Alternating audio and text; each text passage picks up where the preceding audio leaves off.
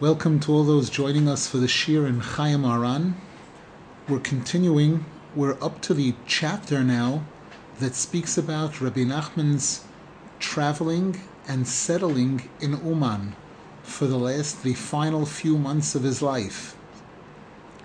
We dedicate the learning today Leilui Nishmas Meir ben Sabut, Meir ben Shaul, the father of Rani Safti, and also Leilui Nishmas Tuvia b'Rabbi Yisrael Yitzchak, Yerachmiel Daniel ben Gedalia, and Rosa bas Itamar, and for a complete refuah shalema for all those that need it, including Rus Alexandra Esther Chaya bas Luna Patricia, Mazel bat Zahava, Sora bas Odel, Chaviva Chana bas Galia, Jonas ben Hilda, Yuspendel bas Gitaleya, Sorochel bas Yuspendel, Eitan Yoel ben Edna, Tuvia Tzvi ben Chayaliza, Besoich Shar Choyli Yisrael.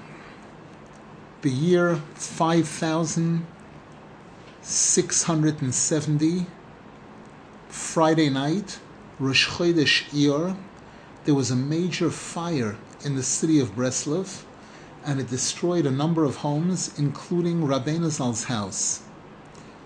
Then, on Tuesday, Rabbeinu Zal traveled to Uman. He left Breslov permanently and traveled to Uman.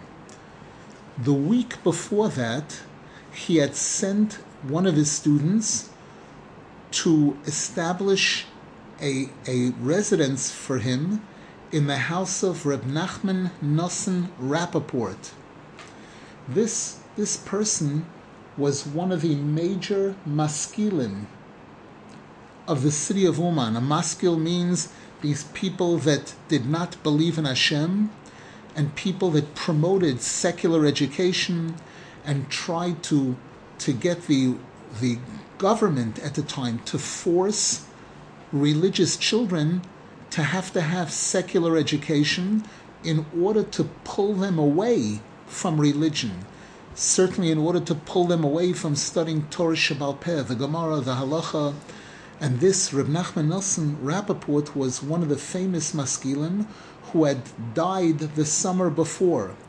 And Rabbeinu Zal sent one of his students, literally the week before this, to go to Uman to establish to rent that house for Rabbeinu Zal. And Rab Nasan Zal says, we saw the incredible salvation of Hashem that the week before he had sent this messenger. And on Sunday, right after the fire, a messenger came telling Rabbeinu Zal that he's invited to the city of Uman because the people there, the leaders of the city, want to welcome him. And Rab Nasan Zal says, I also joined Rabbeinu Zal for this journey. We know today it's a trip that takes about an hour and a half by car. It's about 100 kilometers approximately. Now, Rab Nasan Zal writes, when we were on the way, Reb Meir from the city of Teplik, who was that messenger that had been sent the previous week, he met us, and he got off his wagon and joined us on the wagon that we were on, and he spoke to Rabbeinu Zal, and he told him how the people there are very happy to welcome him to the city of Uman, and that there's a beautiful, beautiful house there for him. So Rabbeinu Zal spoke up and said, everything is ours. Everything is for us. We know the Gemara says in Sanhedrin, page 37, that every person is supposed to say that the world was created for me. And Rabbeinu Zal said, because here we have Nachman and Nasan traveling together. And if that's the case, then everything is for us. And then Rabbeinu Zal said, I don't want you to repeat this at all to anybody, not to talk about this at all. And then he commented that in the Gemara, we know that one of the famous rabbis of the Gemara is Rabbi Meir. And Rabbi Meir is the one whom the Gemara tells us, when he heard the name of a person, he was very, very tuned into it, that the name of a person tells us a lot about the person.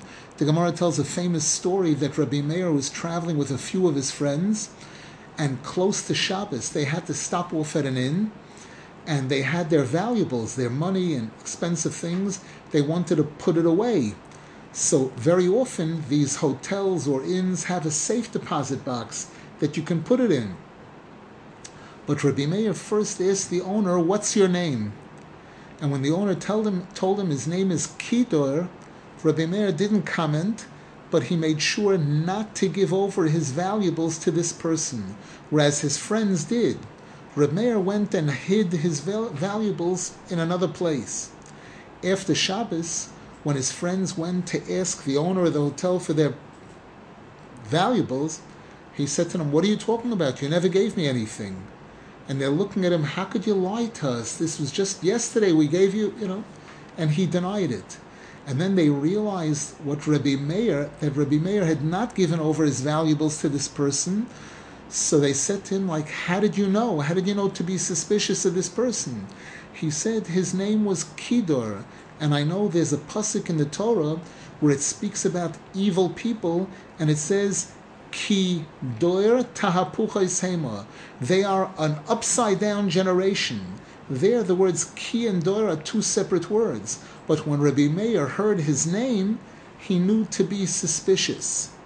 So Rabbeinu Zal commented that Reb Meir, his student, Reb Meir Tepliker, was the one who told him about how beautiful the home of Nachman Nasan is. And when Rabbeinu Zal heard this, he said, "Look at that, Nachman and Nasan are traveling here together. Rabbeinu Zal and his student Reb Nasan." And then Rabbeinu Zal commented that as soon as he left the city of Breslov, he thought of this, and he was thinking a lot about it, but he didn't want to talk about it. He didn't want to say it. And however, when he met Reb Meir, and Reb Meir mentioned about the house, that's what caused him to reveal this. And Rabbeinu Zal said, because this is like a secret. And these are the secrets of how Hashem conducts the world. How it should just so happen to be that the house that they want to rent 100 kilometers away is owned by somebody whose name was Nachman Nasan, and Rabbeinu Zal and his closest student are the ones who are traveling there now.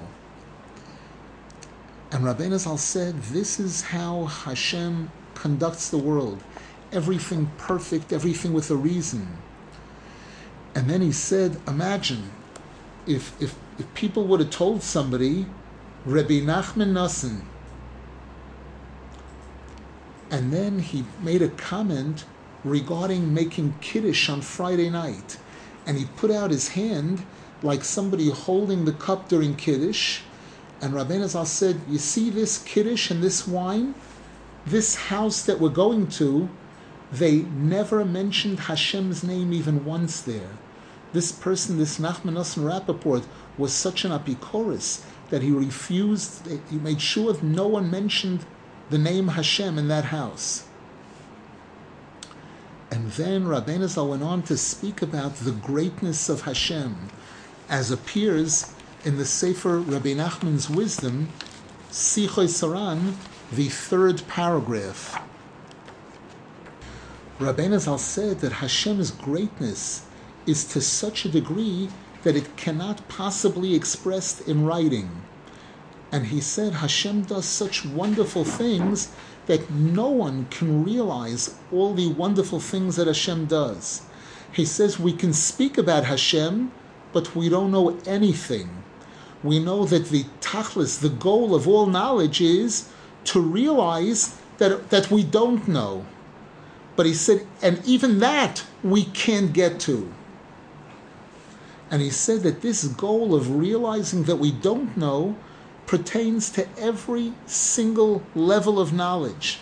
A person reaches a certain level of realizing how much he doesn't know on a certain level, but that's only in a particular area. When it comes to the next level, the person doesn't even know enough to realize what he doesn't know. And no matter how high a person goes, there's always higher than that. And therefore, Rabbeinu Zal said, we don't know anything, and we don't even realize, we can't even perceive what it is that we don't know. Then Rabbeinu Zal also spoke about how incredibly a high level tshuva is. And he said a person can fall to the lowest places. And no matter how low the person falls, they're still not allowed to give up hope. Because tshuva is greater than the Torah. And therefore there's no such thing as a person giving up on themselves. We know the Gemara tells us that if a person is worthy, if a person does the right kind of tshuva, their worst sins can get converted into merits, into good things. And even though this concept has many deep secrets related to it, but still, on a certain basic level, we need to know that all of a person's failings and shortcomings can easily be turned around to positive things, because there isn't anything that Hashem cannot do. And this is where, again, Rabbeinu Zal stressed the most important thing is never to give up, but to always cry out to Hashem and daven to Hashem.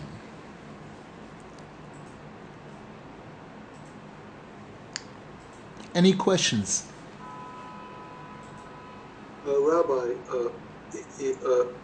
if the negative things can be turned and become good things, what happens with the damage that some people leave behind? I mean, factually, there's a lot of destruction in the wake of somebody who later on picks up the truth and becomes a decent person. So, since we are in Elul, I thought that the question might be right here. There is certain damage. There is a concept of irreparable damage. There are certain things that cannot be turned around, but we're being told that there's quite a bit that can be repaired.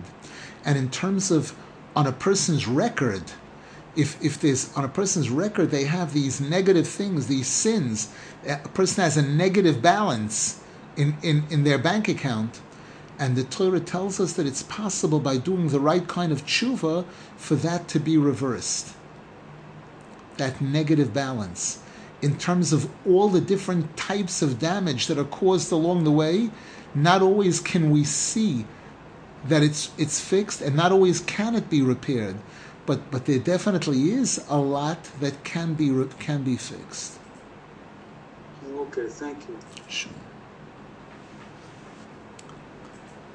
When Rabbeinu Zal left the city of Breslov that Tuesday, again after this major fire on Friday night that destroyed many homes, including his own, Rabbeinu Zal said, "This is why it's a good thing that I'm leaving them, because it wouldn't be right that they're all in pain and I'm happy."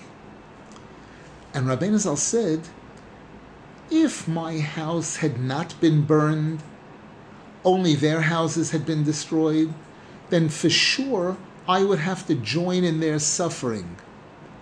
Because when a Jew has this kind of pain, this kind of suffering, I'm also obligated to suffer along with them, to share in their pain and their sorrow. But now that my house was also destroyed in the process, and I definitely have to accept what Hashem does to me with love and with simcha, with joy, and I have to be very, very happy. I have to fight to make sure to be very happy. Therefore, it wouldn't be right for me to be with them, because they're in pain, and they'll see me happy. Wouldn't be a good fit. And Rav Nasan Zal adds, "V'hovein ma'oid," understand this very well. Understand the level that Rabbeinu Zal was on, and how he understood. He understood what other people were feeling who weren't on the same level, and he's teaching us to be able to know how to relate, what our goal is supposed to be, in terms of a level of faith in Hashem, that even when something happens to us that seems terrible, to be able to accept it, be ahava, with love, and to be very happy. But at the same time, if there are other people involved, and we see that they're not happy, we have to be extremely careful about showing our happiness in front of them. Then Rabbeinu Zal said not only money, a financial loss, when I experience a financial loss, I accept that with simcha, with joy, because the pasuk says in Eoiv, oyer ba'ad oyer v'chol asher leish yiten bad nafshoy, that the pasuk implies that when a person knows that their life is being threatened, that they could lose their life, the person is more than happy to give up money, financial, anything financial, and be able to remain alive. But Rabbeinu Zal said, even when chas v'shalom, a member of my family is lost, chas v'shalom, and may Hashem protect me from today onwards, that it should never happen, that also I accept with tremendous simcha, to the point where the laws of Avelus, the laws of mourning, which a person is required to observe, for example, crying over the loss of a family member, or other things like that, Rabbeinu Zal said he has to force himself to be able to do that. That was the madreka he was on, of being able to accept what Hashem does with such simcha. And Rabbeinu Zal said to him that to him it's all the same, as if he didn't exist, as if he weren't part of this world at all. And Rav Nasan Zalez, Hashem should watch over us always from now on. One other short comment that Rabbeinu Zal made when he was leaving Breslov, when he stood at the entrance to the house and was about to get onto the wagon, he stood near the mezuzah and he placed his hand on the mezuzah, and he said to the people that were gathered there, people from the city of Breslov, he said to them, see to it to get together and to daven together, because if you'll daven together with kavanah, maybe you'll be able to bring me here again.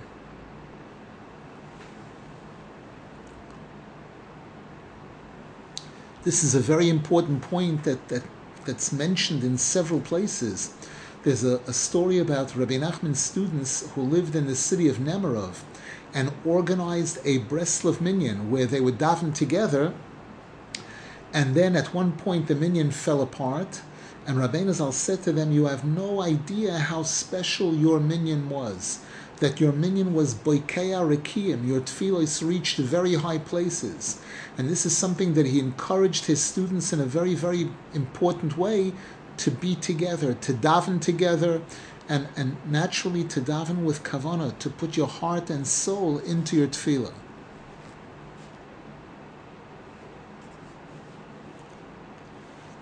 Paragraph 188, Rab Nasan Zal says that when I was traveling with Rabbeinu Zal to Uman on that journey, he spoke to me quite a bit, and he spoke divrei tanchumim, words of consolation, many things that gave me tremendous chizuk, encouragement. And I understood from his holy words the incredible level of kindness of Hashem, and how in the end Hashem will definitely reveal the truth, and things will be very good for us. Rab Nasan Zal is implying that they went through quite a bit of suffering. Rabbeinu Zal himself experienced a lot of machlokes and all types of suffering and pain during his life, and Rab Nasan Zal also. But Rabbeinu Zal gave tremendous encouragement that you're going to see in the end it's going to have all been very worthwhile. So Rab Nasan Zal said, I spoke up and I said to him in a very powerful way that despite after everything is said and done, in the end, Hashem is going to work things out the way He wants it to be. So Rabbeinu Zal said to him, what are you talking about? What are you talking about in the end? Hashem is always working everything out the way He wants it to be. Implying that we don't have to wait for then. Now also we need to believe and realize that Hashem is controlling everything and making everything go exactly the way He wants it to be.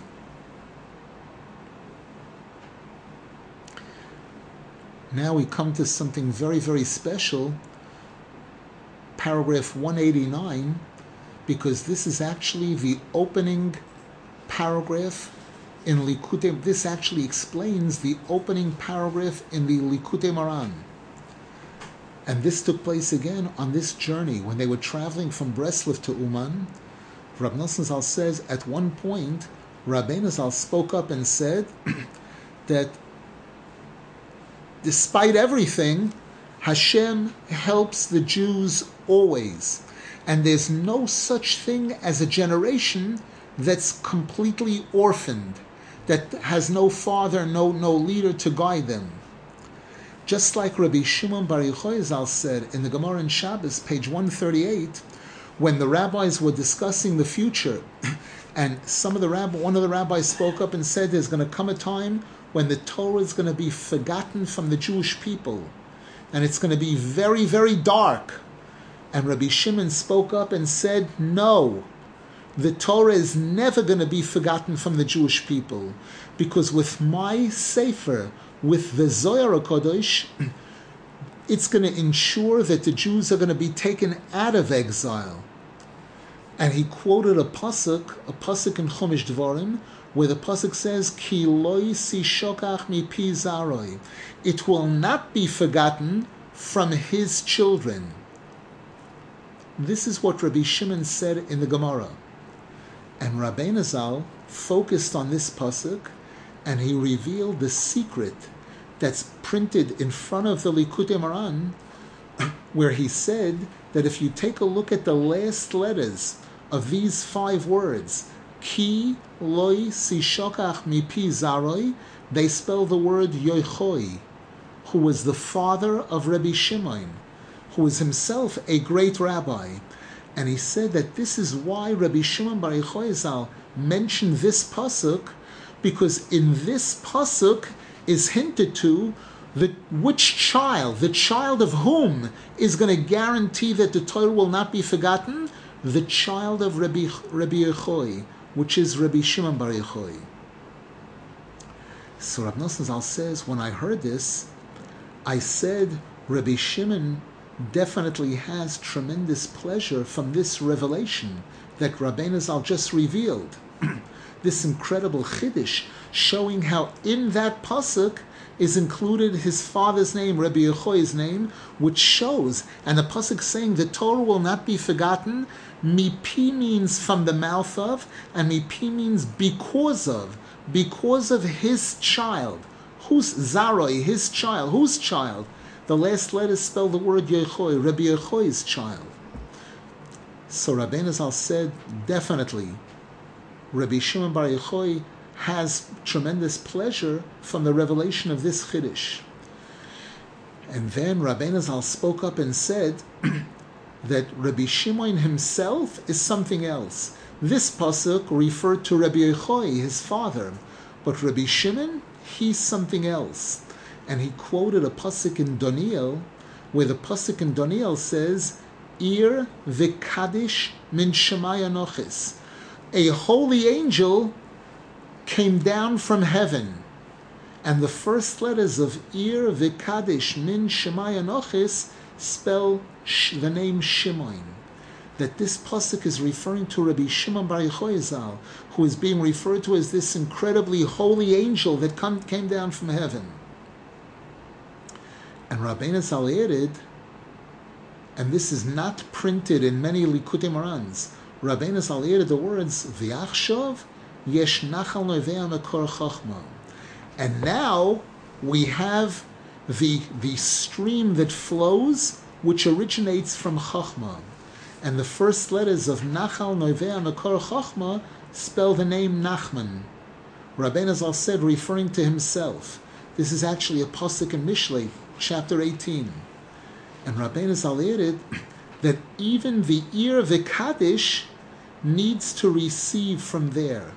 Even the ear of the Kaddish, Rabbi Shimon Bar Yochai Zal, needs to receive from the Nachal Novea Mekor Chachma, from this flowing stream. Rab Nasan Zal adds another point. We had heard from Rabbeinu Zal previously also that Rabbeinu Zal said, Ani Nohor hametaher mikol haksomim. I am a river that can purify from all types of stains. We know that a person's sins are referred to as stains on the neshama, on the soul, on the garments of the soul. And Rabbeinu Zal said, I am a river that can purify from all of these ksomim.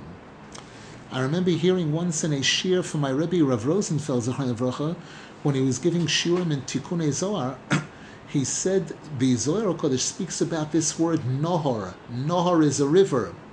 And the Zohar HaKodesh says that the word nohor, when you write out each one of the letters as a word, the way you pronounce it, nun, nun vav nun, hey, spelled, I believe, hey hey, reish, spelled reishin or reishudshin, it's bigematria bris. Bris means the sphere of Yesoid, Tikkun Bris, which is that item that represents purity. Now, Rav Nasan Zal says that on this trip, Rabbeinu Zal told a story of the Baal Shem Tov. That the Baal Shem Tov once arrived in a certain place, and he appeared, it looked like he was very depressed, very, very troubled. And who would get up the guts to ask him what it's all about? And this went on for a day and a half.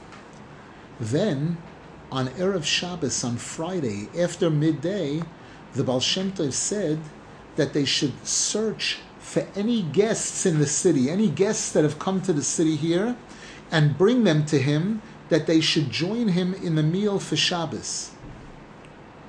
There weren't too many guests there. There were only 2 people who had walked to the city where they were, and they brought these 2 people before the Baal Shem Tov. And then at one point, they overheard the Baal Shem Tov arguing with these 2 people. And Rabbeinu Zal said he doesn't remember the rest of the story that well. However, it seems that in that place there were souls for 300 years that were not able to go up to heaven.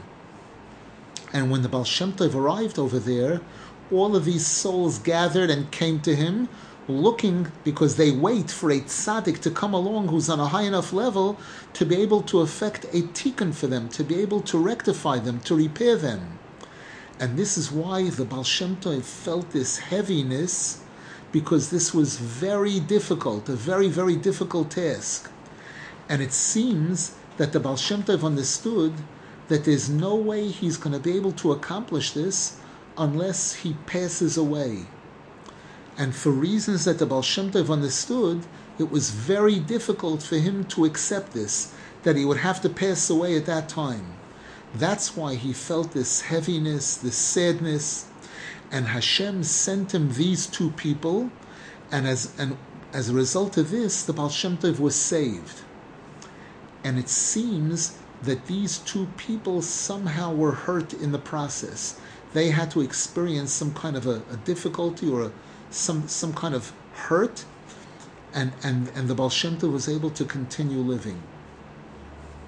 Now, Rav Nasan Zal adds, paragraph 191, that it's on the 18th of Tishrei. Things here are not, unfortunately, not necessarily in order. We mentioned in the introduction to the Sefer that Rav Nasan Zal said he wrote things down as he remembered them sometimes, and he wasn't always in a position to be able to put things exactly in order.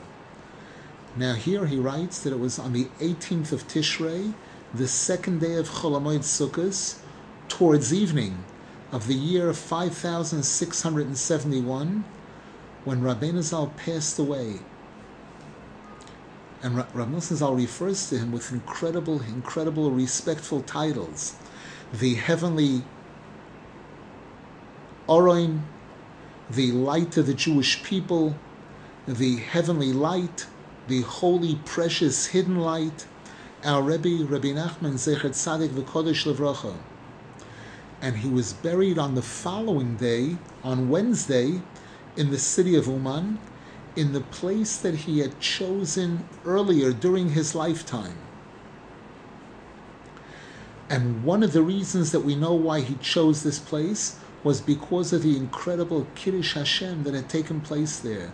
That there were thousands of Jews that chose to allow themselves to be killed rather than chas v'shalom to give up their religion. And not just his burial, but his passing away in Uman was also for this reason.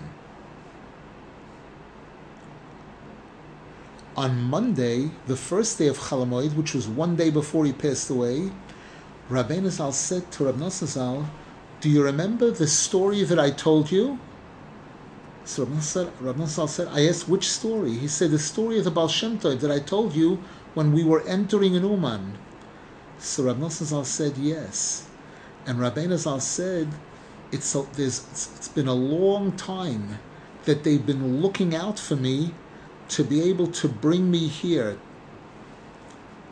And then he said, not thousands of neshamas, but tens of thousands and tens of thousands of neshamas that require a tikkun here, and this is why Rabbeinu Zal had to come to this place.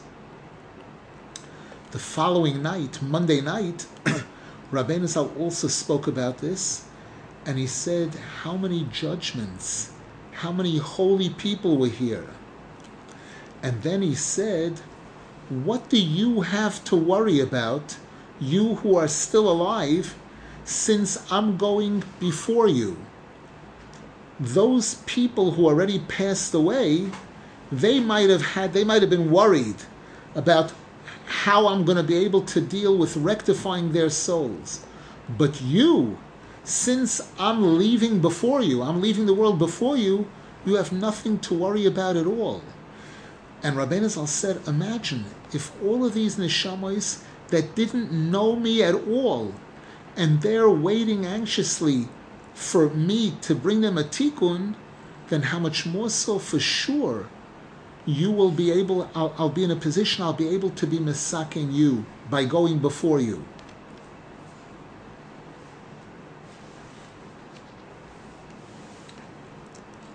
Paragraph 190. Yes, go ahead, Excuse please. me, Rabbi Maimon. So does that comment that Rabbi Nachman made apply to us too, who, although we didn't know him personally, we know him through his farm? Most definitely. There was once a person that was talking to one of the, I believe he was talking to Rab Nasan Zal, and he said, wow, I wish I would have known Rabbi Nachman, implying I wish I could have seen him. So Rab Nasan Zal made a joke and said, who do you think knew him? The person who took him across the river on a raft?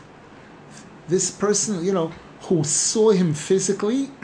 That's not called knowing. Knowing a person means knowing what he's all about.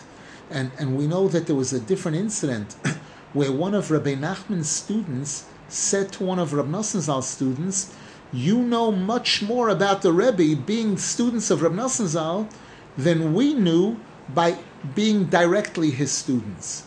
So that people today who study Rabbi Nachman's Sforim, and especially Rab Nasan Zal's Sforim and the Sforim of his students, definitely get a very good understanding and picture of who Rabbeinu Zal was, and can make a very, very strong connection to him, and can be assured, with Hashem's help, that Rabbeinu Zal will do everything in his power to be mesakin us, to give us our tikkun, both in this world and in the next world. Paragraph 192. During the time that Rabbeinu Zal was living in Uman, he was sitting once and talking to us, and he said, do you remember when I first started talking about Uman? So Rab Nasan Zal said, yes, I remember when you called Reb Yudel and you asked him about the Sofievka Park. Rabbeinu Zal said, you also don't know and you don't remember, because way before that I spoke about Uman. And then when I was talking to Reb Yudel, I was already very, very much involved in Uman. And I already had entered deeply into studying what Uman was all about. And I had the ability already to bring it into a conversation that was related to it. And then Rabbeinu Zal said, you also aren't so smart. You think that the reason why I came to Uman is because of Reb Nachman Nasan Rappaport, because of this person who was a major apikoros, a maskil, and I'm coming maybe to make a tikkun for that. He said that isn't even 1/1000th of the reasons that I've come to Uman. And he said the previous winter, when he mentioned that he wanted to make a trip throughout the Ukraine, my main intention was to spend some quality time in Uman. And Rav Nasan Zal says, from all of this, we understood that he had major, awesome reasons as to why he came to Uman. And that it's been a long time that he started understanding why Hashem wanted him to go there, and that there's tremendous depth into why he's there. And when he was in the city of Breslov, long before he traveled to Uman, he just made mention of it. Then already he was involved in studying this topic, from far away.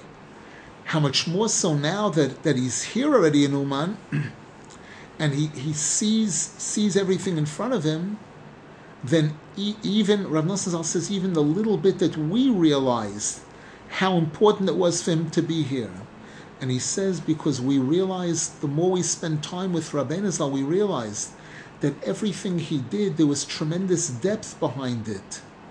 And especially his trip to Uman, his traveling to Uman to pass away there, Omoik Miyim Tzoena, is something that's very, very deep. Who can possibly understand it? Any questions? Rabbi, when we talk about tikkun of the shamot, do we know exactly what that means? I mean, or at least approximately, what are we correcting here? We could spend years speaking about that, but just briefly, we're told that from the time Hashem first created the world, there were things there were problems that came up. Number one, the term shattering of the vessels, that when Hashem first attempted to put his light into certain vessels, and those vessels couldn't contain the light, and they shattered. And this caused a situation of light being intermixed with these broken vessels, which requires repair. It requires separating the light from the broken vessels and repairing these broken vessels, which refers also to souls. We're told, for example, that Adam Arishon was a composite of all the souls and all of mankind. And when Adam and Chava ate from the Eitz Hadas, it's as if all of the souls participated in this and were damaged by it. And that damage requires repair. That's what brought death to the world and suffering to the world initially. And all these sins that were committed in subsequent generations also cause major damage that requires repair, tikkun. So the term tikkun refers to all of these different areas. Oh, very interesting. Thank you. Thank you very much. Now, Rabbeinu Zal made a comment. We mentioned this in the past, and we're going to have more on this in the future, that there were 3 outstanding maskilim, atheists, Jewish atheists, who lived in Uman. One of them, his name was Hersh Ber. He was a son-in-law of this Nachman Nasan Rappaport. And he had a son-in-law whose name was Landau, and he had a son of his, I believe, who was the third person. These 3 were respected very highly by the Tsar at the time. They had been given a sword, a gold sword, as a medal of honor, in a sense, of respect by the Tsar at the time, and they were very powerful. And there were several rabbis that attempted to come to the city of Uman to stay there, and each time these three were successful in getting rid of him, getting him to leave. And when Rabbeinu Zal came, we're going to have more details about exactly his interaction with them, but not only didn't they get him to leave, but they became close to him and admirers of his and had tremendous respect for him. At first, when they would come to Rabbeinu Zal, he was extremely careful not to speak any words of Torah in their presence. He would, whenever they would come, he would immediately change the topic to current events or science or things like that. And it was only after a while, maybe after months of their being there, and he played chess with them, and it was only after a substantial amount of time that Rabbeinu Zal started being mekarev them, to the point where on Rosh Hashanah they joined him in the tefillah, that final Rosh Hashanah. So now Rabbeinu Zal commented about these types of people, and he said these major Rishonim, evil, wicked people, when they come to a true tzaddik, the fact that they're coming to him, the fact that they're humbling themselves to come to him and to show some degree of respect, that itself accomplishes a major tikkun where the tikkun needs to be made. Because since they are so evil, since they're such major Rishoim, when they humble themselves, even slightly, in the presence of a true tzaddik, this accomplishes a major tikkun. And Rabbeinu Zal went on to explain, we know that all the religious Jews that pray, we say several times a day, Ki Godol Hashem Mikol Elokim. Hashem is greater than all the different idols in the world. We say it, and it doesn't cause any nuclear explosion in heaven. But when Yisroi, who was one of the greatest idol worshippers of his time, when Yisroi came along, and he said, now I have come to realize that Hashem is great, the Zohar HaKodesh tells us that Hashem's honor was elevated in an incredible way. And that's when Hashem decided and made the announcement that he's coming down to earth to give the Torah on Har Sinai. Because it was specifically when someone who is so far into Tumah, someone who is steeped so much into the Klipos, and a person like that humbles himself to holiness, that causes an incredible respect for Hashem. Rav Nasan Zal says, I once heard also, someone told me in the name of Rabbeinu Zal, that he told someone, you have no idea when one of them makes the slightest turn towards holiness, all of the heavenly worlds turn with him. We know Rabbeinu Zal once made a comment where he said when a religious Jew twirls his payas, there are worlds that turn with him, meaning that every single thing we do here on earth has tremendous significance. But here Rabbeinu Zal said, when it comes to these super Rishoim, when they make a slight turn towards holiness, it causes a major uproar in heaven.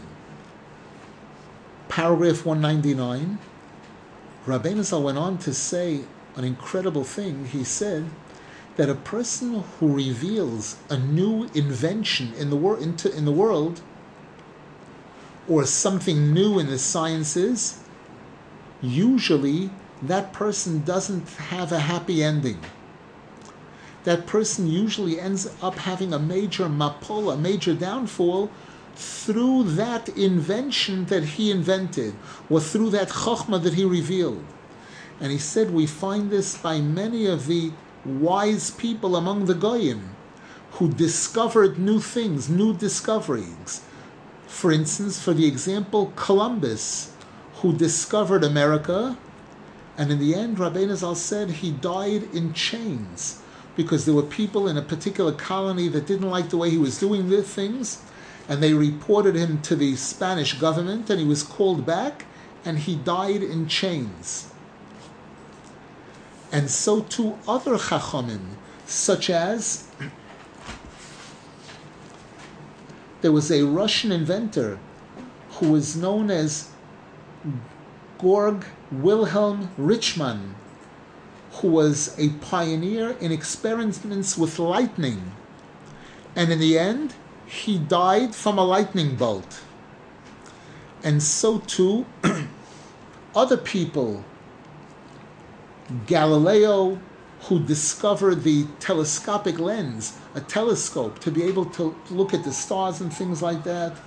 In the end also, he was declared, he agreed with Copernicus about the Earth revolving around the sun, and he was declared, the Goyim at that time declared him a heretic, and he didn't have a happy ending. They burned him to death. And so too Socrates, Yamach Shemoi, who was one of the leading philosophers, in the end he was put to death. They made him drink poison, a certain type of poison, because of his wisdom. And so too many other philosophers that discovered new things and revealed new things, usually they ended up having a mapola through that item. People think that these were such great heroes and such wonderful people. We see that for whatever reason Hashem understood that they should not have a peaceful ending. And now Rabbeinu Zal adds an interesting point, that regarding our holy Torah, Rabbeinu Zal said he doesn't agree with those people who are always trying to bring out new approaches, a new approach, a new way to learn, or a new idea in Torah, a new halacha, or a new hanhaga, a new way that people should conduct themselves. And Rabbeinu Zal said, we're talking about those people where their intentions are not pure. Their intentions are not to reveal the truth, the pure truth. Their intention is to achieve recognition because they came up with a new idea. And he said that this is a major taiva. This is a major desire by people who are on a higher level, that they're always looking for to invent new things, to bring forth new ideas. And Rabbeinu Zal didn't agree with this at all. He said, we don't have to come up with brand new things. The main thing is that our intentions should be the truth, that we're searching for the real truth. It's important to note here that the Zohar HaKodesh says, and Rabbeinu Zal also speaks about this, Rabbeinu Zal, Reb Nasan Zal, that it's an incredible zechus when a person is zoichet to come upon a new revelation in Torah, a new idea. It's a major zechus, and it's one of the greatest tikkunim for a person's parents or grandparents that have passed away. One of the greatest things that can be done to benefit their soul is when a person is zoichet to chidushei Torah, to bring forth a new revelation in Torah. But it seems what Rabbeinu Zal is trying to tell us here is that's when a person is learning as well as they can. They're trying to learn the words of the Torah and the words of other rabbis. And in the process of learning, they're zoichet to see a chiddush, something new, something incredible. But those people who make this their goal, that this is their goal and this is why they're learning in order to find a chiddush so that people can hear that I came up with a chiddush, that kind of thing, that's something that Rabbeinu Zal disagreed with. Two questions, Rabbi. First one is, there's a lot of Jews today who work in research and development and other things like that. I am not one of them, but what would someone who is in that kind of position need to do to protect themselves from some of these things that Rabbi Nachman was talking about? I would say the most important thing is to realize, and this Rabbi Nasan Zal writes about in a certain place, that when someone invents something, it's usually not necessarily because they're smarter than other people, their colleagues or other people, but rather it's because Hashem has decided that this invention should be revealed in this generation, on this day, by this person.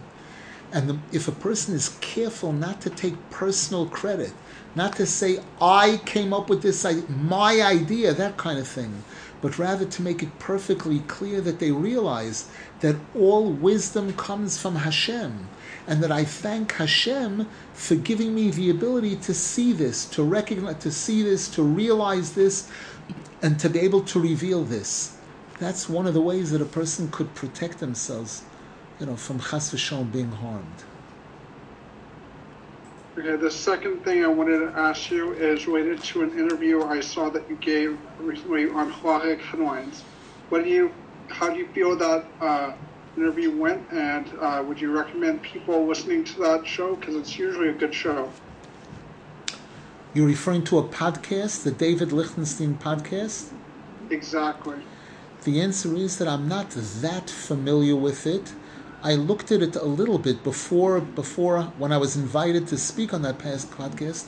I looked at a little bit. One of the things that I heard about and I experienced personally is that the person running it is quite aggressive. He takes a certain position and he's quite aggressive in defending his position against sometimes what the person whom he's interviewing is saying. But so I don't really feel comfortable saying one way or another yet, unless I study it more carefully. I'm sorry, what podcast is that? There's a podcast called the Headlines. It's called Headlines, or Halacha Headlines, something like that. And it's run by a person named David Lichtenstein. Okay, thank you. Sure. Okay, we'll hold it here for now. It's interesting that we're learning now about Rabbeinu Zal coming to Uman at a time when the eyes of the world are on Ukraine and Russia, what's going on there, and the Rosh Hashanah that's coming towards us, and how the Breslovers are going to deal with the whole current situation. We hope and pray that everyone will be protected, those that are traveling to Uman, those that are in Uman and on the way back, and those that don't travel to Uman. Everyone should be under Hashem's protection.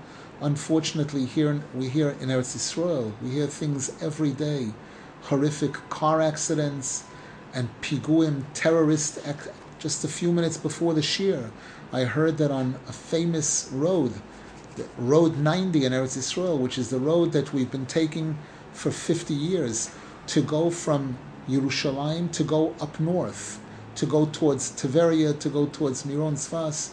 There was a terrible terrorist act attacking, I believe, an army bus, and throwing Molotov cocktails and shooting, and people hurt in the process. Hashem should, all of us, all over the world, need major protection. Hashem should watch over us and protect us. And we should be ready to see the Gula Shlema with the coming of Mashiach. B'mheira b'yameinu, Amen v'yamein.